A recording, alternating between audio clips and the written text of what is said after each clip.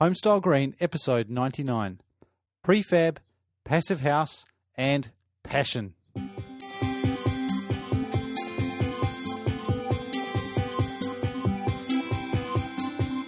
G'day and welcome to episode 99 of the Homestyle Green podcast. This is the podcast all about inspiring people to build a better place to live. And by that, I mean sustainable housing.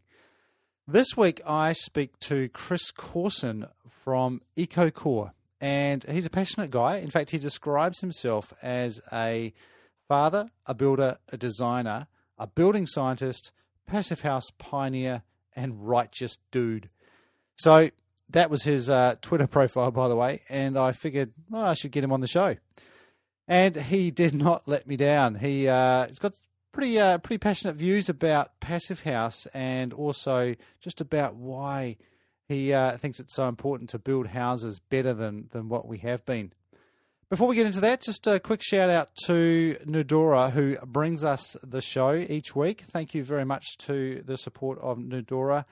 Insulated concrete forms, a fantastic way of building an energy efficient building quickly and cost effectively, and they also have great sound attenuation, sound proofness, if that's a word.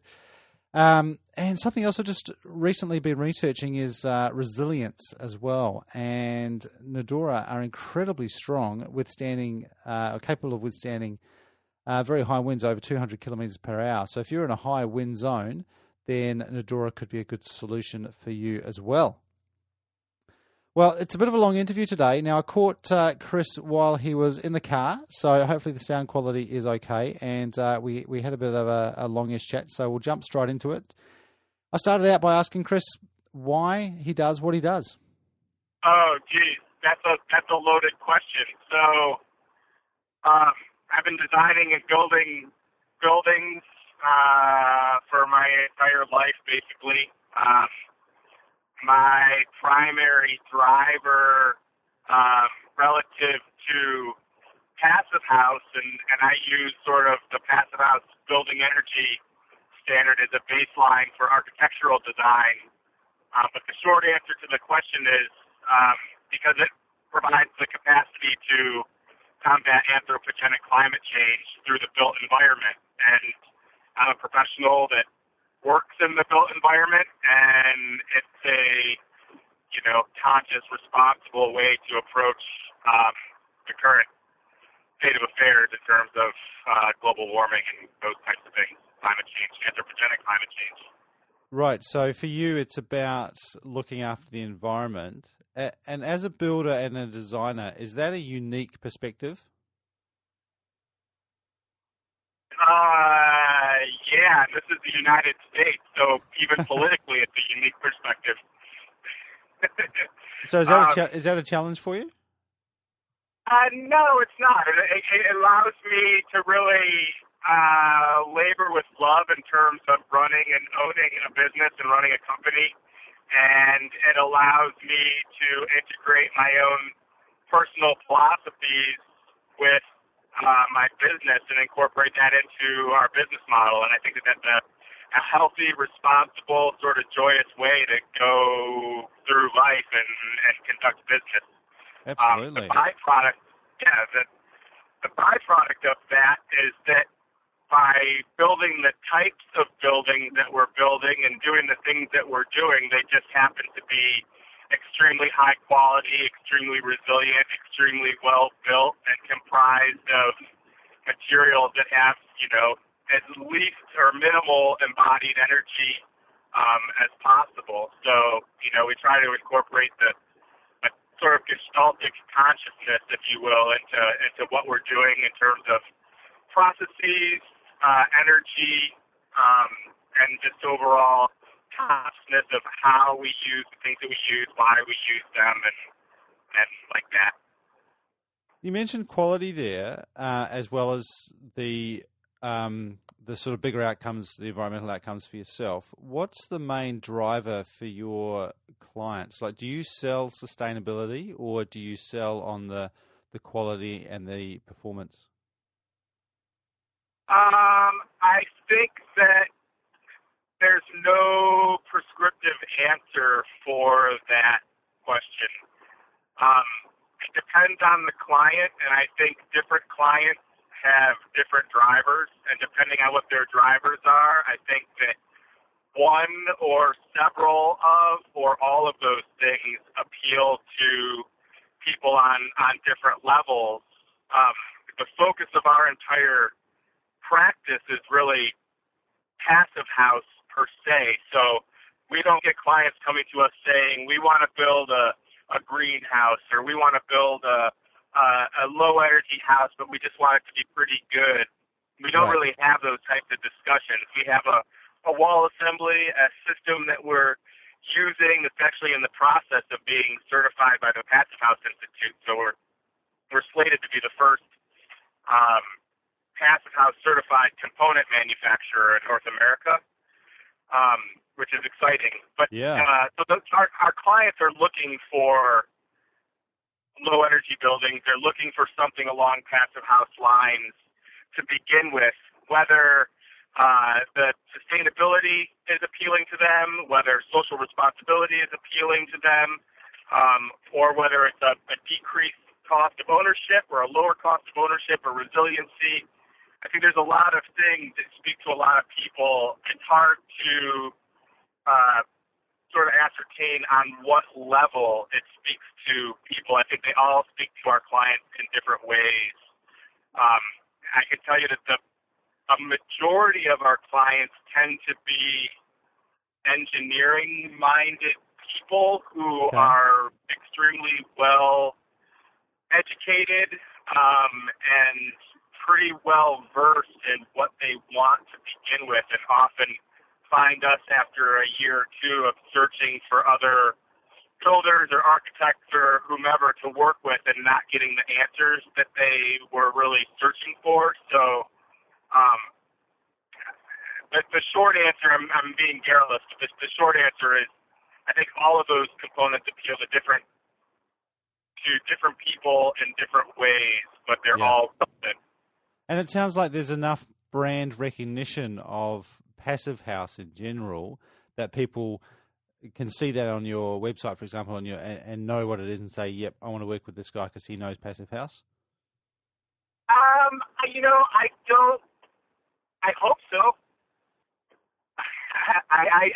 I think so. I mean, we're busy and our business is growing, albeit slowly. I think that Passive House is gaining more and more momentum, and I sort of, when we reconfigured how we were doing things about 5 years ago, I sort of went out on a limb and decided to build a firm around basically Passive House as a building energy standard, and at that time there were only about 10 passive houses that existed in the United States. So I was really going out on a limb, but I was confident in what the market would bear, and I was confident that things would begin to take off. And so I hedged my bets a little bit.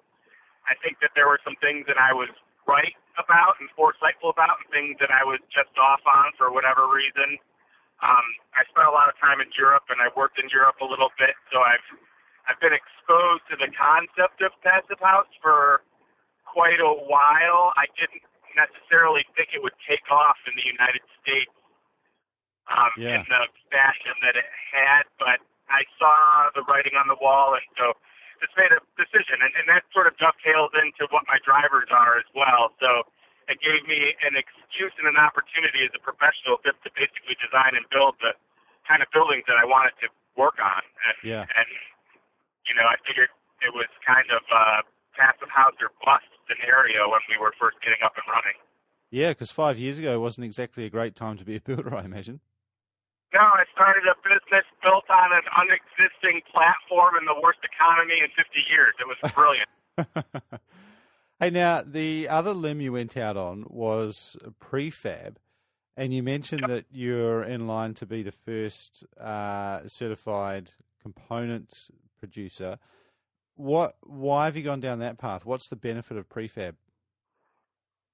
Oh, the benefit of Prefab, we're really a panelization. So in terms of prefabricating, I think it's important to separate sort of panelization from modular construction because we're not a modular builder. Yep. But we do panelize wall assemblies. A lot of it had to do with... So just to clarify that doesn't mean you make parts of houses in a factory, like whole rooms. You just make walls inside, and then take a completed wall and put the walls together. Is that how you work? Yeah, we basically build the entire house in panels and sections that are, anywhere from 16 feet long to 40 feet tall is about our maximum panel size. Yeah. And then, we break them apart into components, load them on a truck, ship them to a site, and stand up the walls and build the house.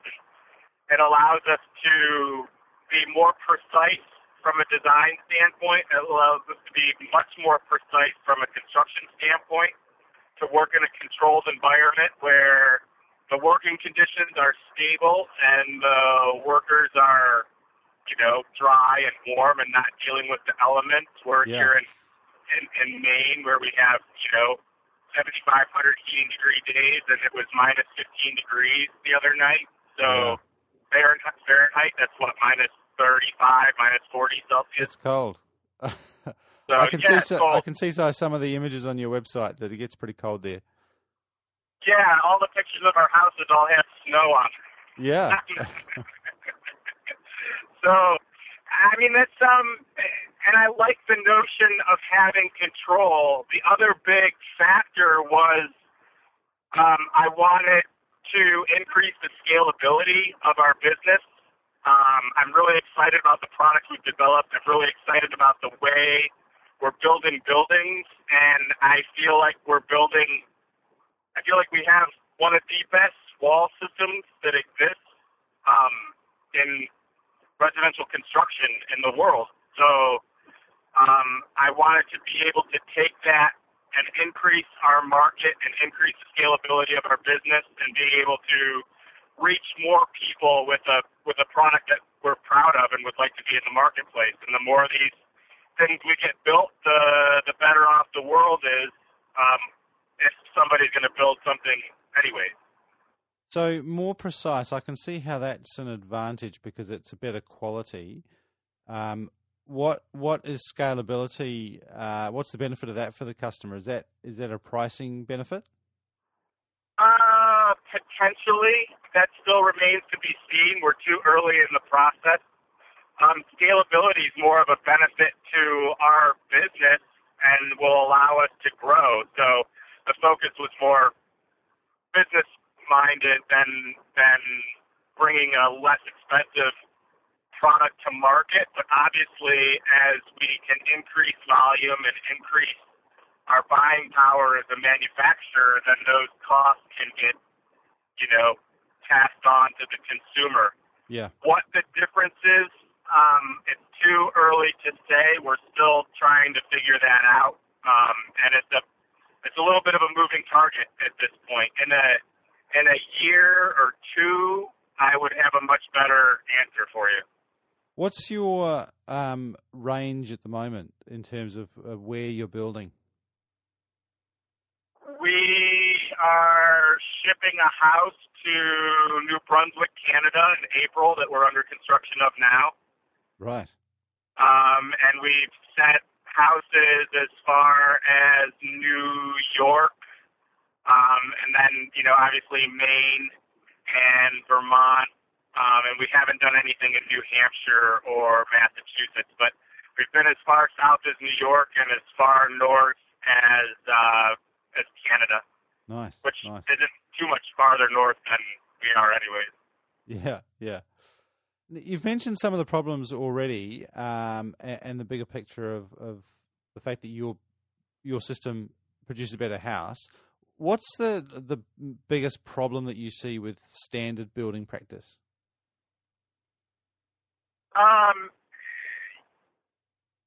The biggest problem I see with standard building practice today is our dogmatic adherence to materials and methodologies that have been used since post-World War II in the United States. I think that there's been a very slow evolution in the United States for building best practices and methodologies, and I think that that's happened both in the residential sector and the commercial sector.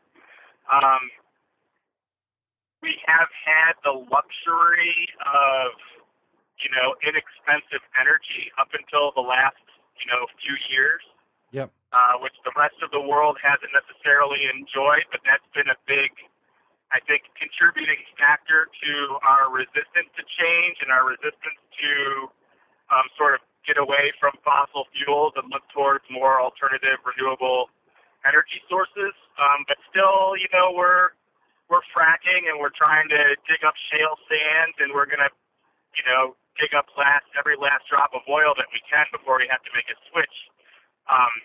That's getting into a socio-political conversation, not so much relative to building practices, but the biggest thing I think is, like I said, a dogmatic sort of adherence to, materials and methodologies that we have been using for 50 years, and it's really a product of the housing boom post-World War II, the beginning of the tract housing phenomenon in California at the height in the 60s, and we're still doing things the same way that we've done for 40 years. And you can't look to any other industry and say the same thing. In fact, can you imagine if you were driving to work in a 1972 Volkswagen bus, right? And yeah. that was a great vehicle in Germany in 1939 to transport stuff inside large warehouses, but I mean you wouldn't use that technology today, and we're still doing that with houses, and I just don't understand why. Because it's not necessarily a cost thing. I think it's sociocultural, really. That's an interesting talking point, and I think that question in and of itself deserves a segment. Yeah, well, it's such a common theme. It's we see it. It's definitely prevalent here in New Zealand. It's across Australia, UK, US. It's not just locally specific. We're struggling with that same issue of building houses back to real basics. We're still putting a pile of sticks together on site, and it's almost an archaic method of constructing what for most people is our biggest purchase. So you mentioned, go ahead. You mentioned that you jumped on Passive House as a solution to that. We've talked a lot about Passive House already on the show, but in your mind, how does Passive House solve the issues, or how does it help? Right at the start, you said anthropogenic climate change. How does it help improve that? Well, I think for starters, by reducing the carbon footprint or the source energy or site energy or specific primary energy, whatever word you want to use to define what I would consider to be one's carbon footprint, by reducing that energy consumption by an amount that is corollary to what it needs to be reduced in order to reduce, or in order for us to stay below that 400 parts per million of carbon dioxide.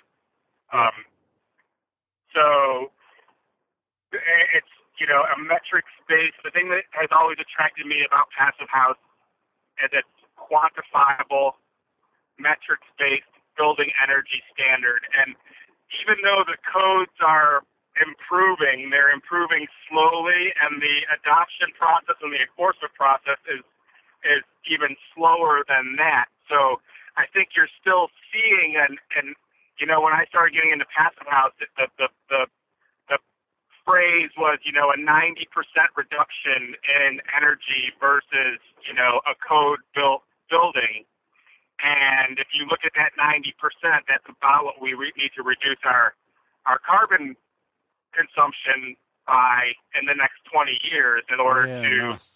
combat irrefutable climate change. So that's sort of the notion. And again, it being a metrics-based, quantifiable solution makes a lot of sense to me. And you can look at the numbers, and maybe it's 75%, maybe it's 60%. It's greater than 60%.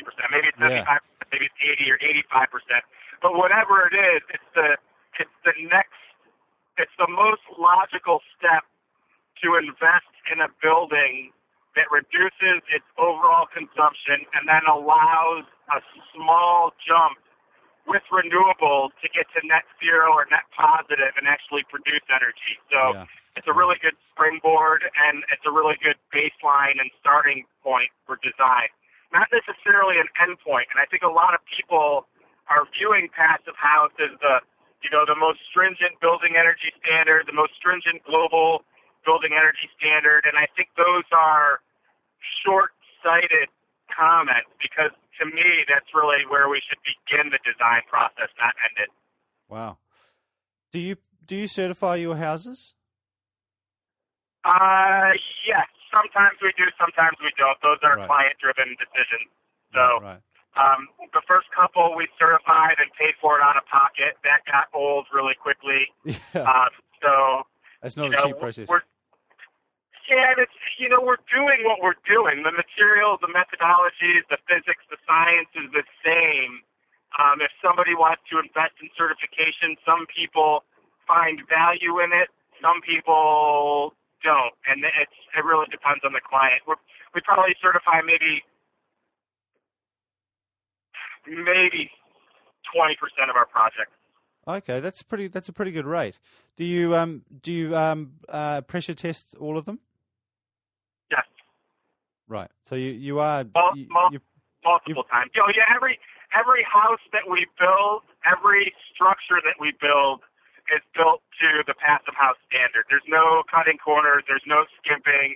There's no tweaking thermal bridging. There's no 0.7 ACH50. Our buildings are blower door testing at, every single building is below 0.4 ACH50 and well below 0.3 in some cases, depending on the geometry and size of the building. Yeah, nice. They're Passive Houses. Whether they get certified or not, it doesn't matter. And if the client chose in 5 years to get the house certified, they could choose to do that. There would be no difference. There's a bit of debate at the moment, specifically in the US, whether the European standards for Passive House are applicable, and whether there should be a new, perhaps more lenient standard specifically for the US. Do you know much about that debate, and do you agree with that idea? You're putting my feet to the fire here. I will say I know personally and I know professionally several people, many of the people on both sides of that argument. And if you're going to quote me, I need to really choose my words very carefully. But I get the sense that it is a fairly sensitive topic right now. I mean, people are pretty passionate one way or the other about whenever you mention Passive House. Well, I think that, we're Americans, so to be quite frankly, it's our nature to take a good thing and fuck it up. So I think that's what's happening with this standard. I tend to think that it's completely ridiculous. I think that relaxing the standards based on climate is ridiculous, and it smacks of straight up American egoism, and really it's, I think, a product of Theus and Katrine trying to keep a business running and establish a business and establish a market share for her brand, which is Theus. And I think that she's doing what she needs to do to differentiate herself from the Passive House Institute and from Darmstadt and Wolfgang and Benjamin and everybody else that's been doing work over there for the last, 20 years. Yeah. Where do I fall on that side of the argument? I fall on the Passive House Institute Global Building Energy Standard, not German Building Energy Standard, Global Building Energy Standard. And I think that the metrics, the science, and the physics work. I know they work in all the climate zones. And I think that the notion that we or that Katrine or that Bias can take a paradigm that's established and make it better sort of smacks of American egoism. And it's ironic because Kat's German. I've known Kat for a long time, and it's like she's lost her Germanness and become like a full-on American, man. I don't like it. I mean, and you're kind of proving that it's applicable in that you're in one of the coldest places in the country, and you're achieving it. Yeah, and that's true. It's a fact. We're doing it relatively cost effectively compared to what normal construction costs are in our marketplace. Yeah, now that's important because you can achieve it anywhere if you throw enough money at it, but you're doing it in a marketable way, and clients are happy, and like you say, it's cost effective, right? Do you have what sort of premium would a customer expect on your system versus just a code compliant house in Maine?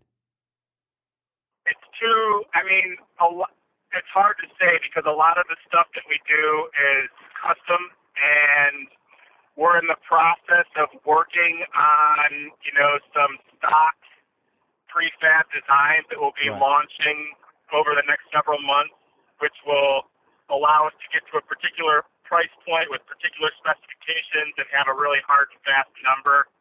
I would say that the premium is between 5 and 15% over normal construction, but there's so many variables because all the houses are custom. So finish is a huge variable, and the geometry of the house. The more jigs and jogs and dormers and things of that nature there are, the more complex the geometry of the structure, the more expensive it is because the detailing, the thermal bridge-free detailing, and the airtightness detailing, and the weather barrier detailing becomes that much more complicated. So, but would that sort of premium be standard for a custom design versus a stock house anyway?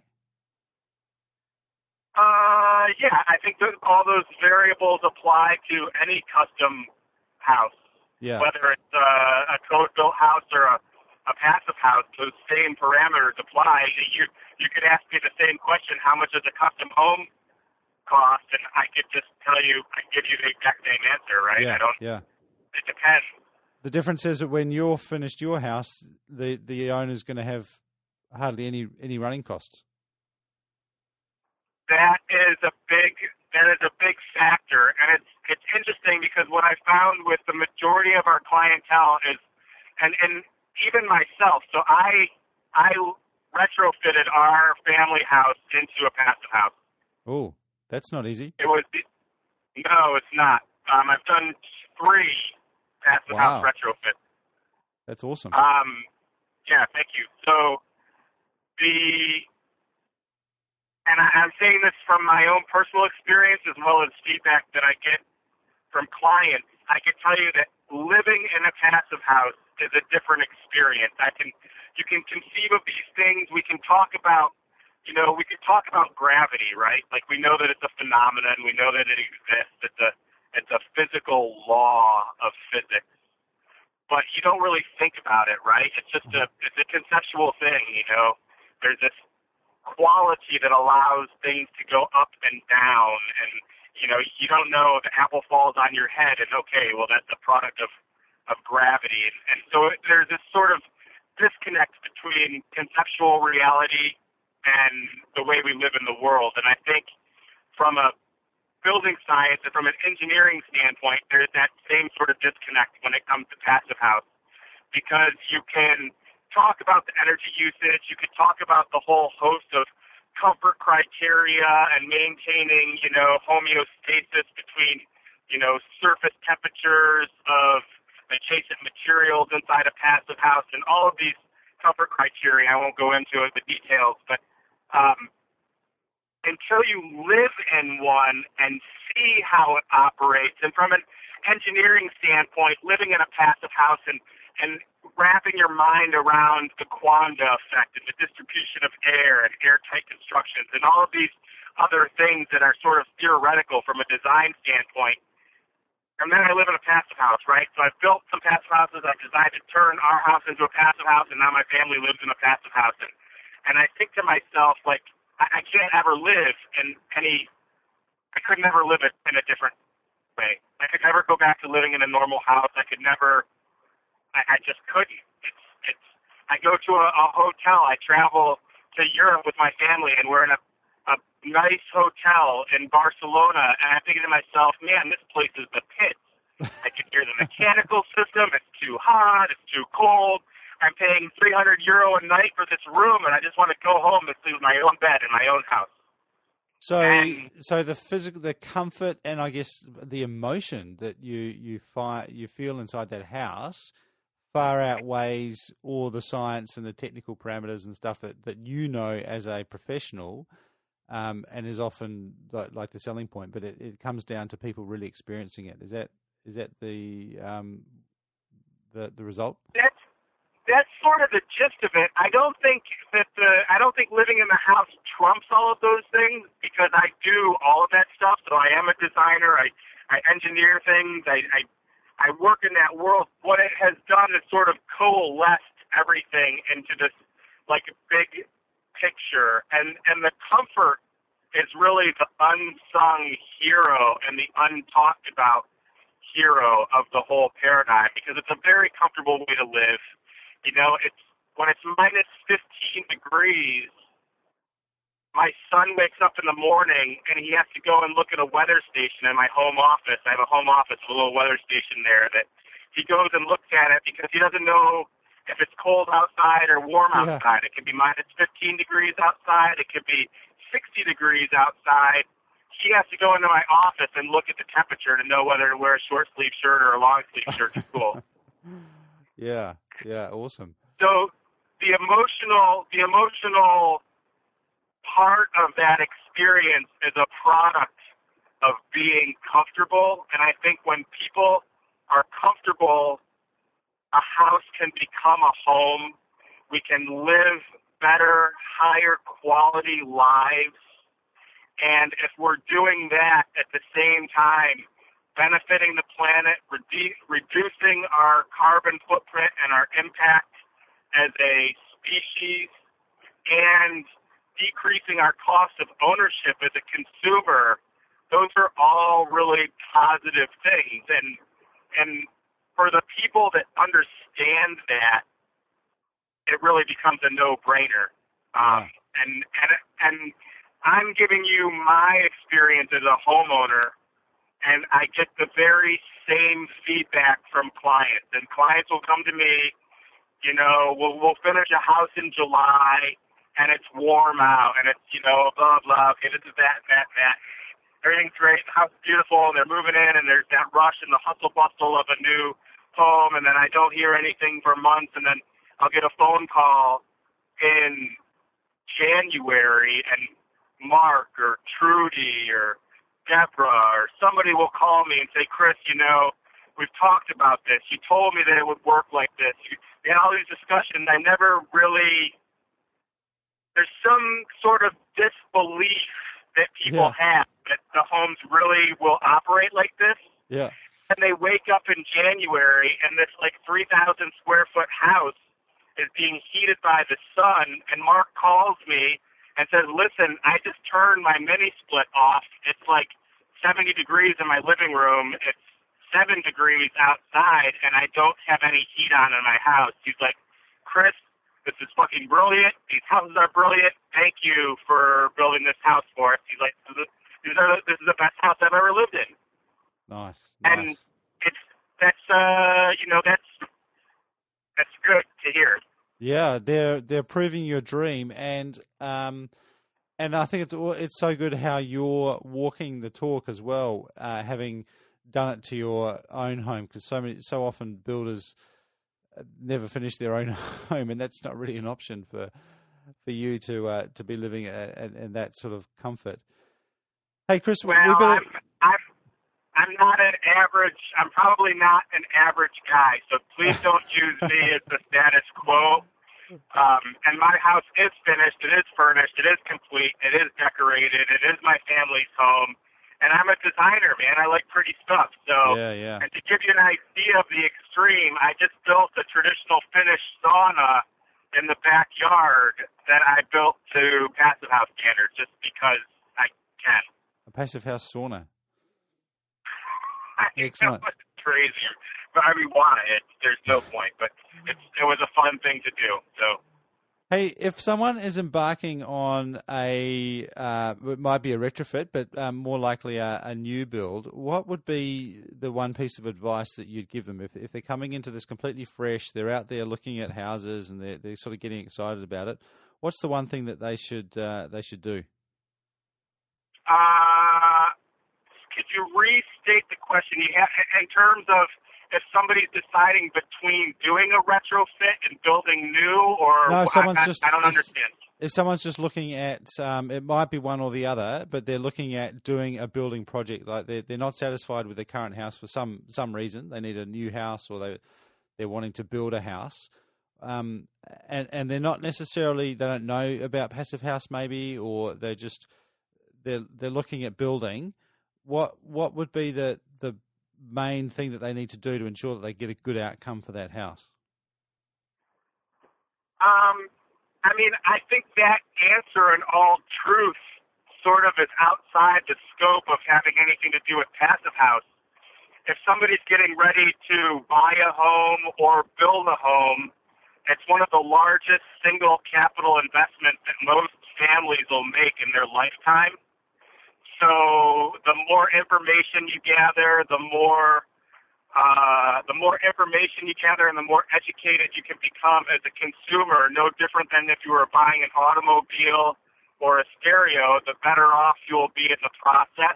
And I think as you begin that process of either interviewing builders or going out and seeking to purchase a building that's already existing, just educate yourself and become as knowledgeable as you can to be able to ask the right questions and at least know what some of the answers are in order to be able to get back or to qualify some of the feedback that you get from building professionals.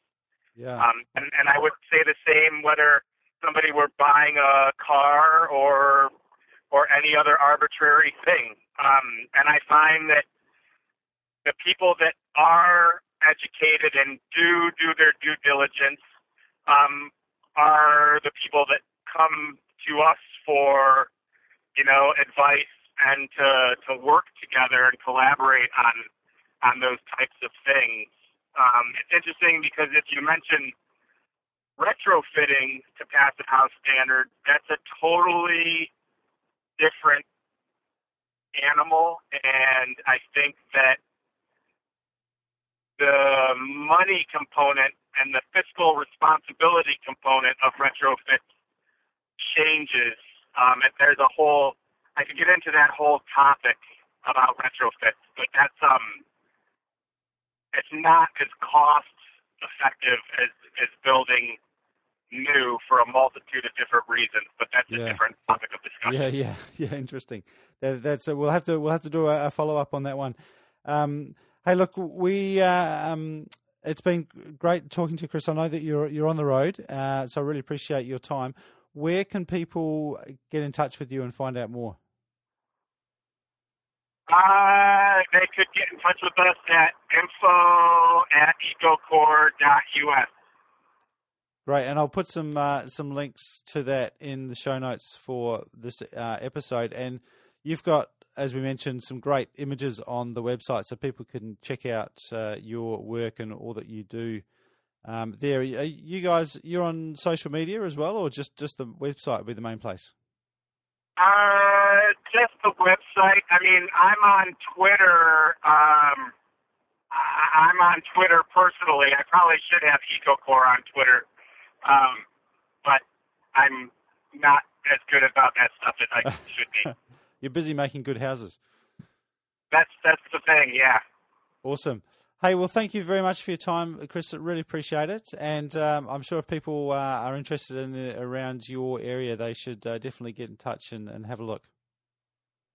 Yeah, I appreciate it. Thank you for getting in contact with me. How did you find us, by the way, just out of curiosity? I think it may have actually been on Twitter, actually.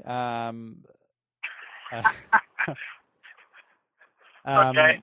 And every now and then I just do a search for who's doing stuff high performance wise, and I guess Passive House and Prefab are good key terms for me because I know that if someone's doing that stuff, they're probably doing things well, or at least differently anyway.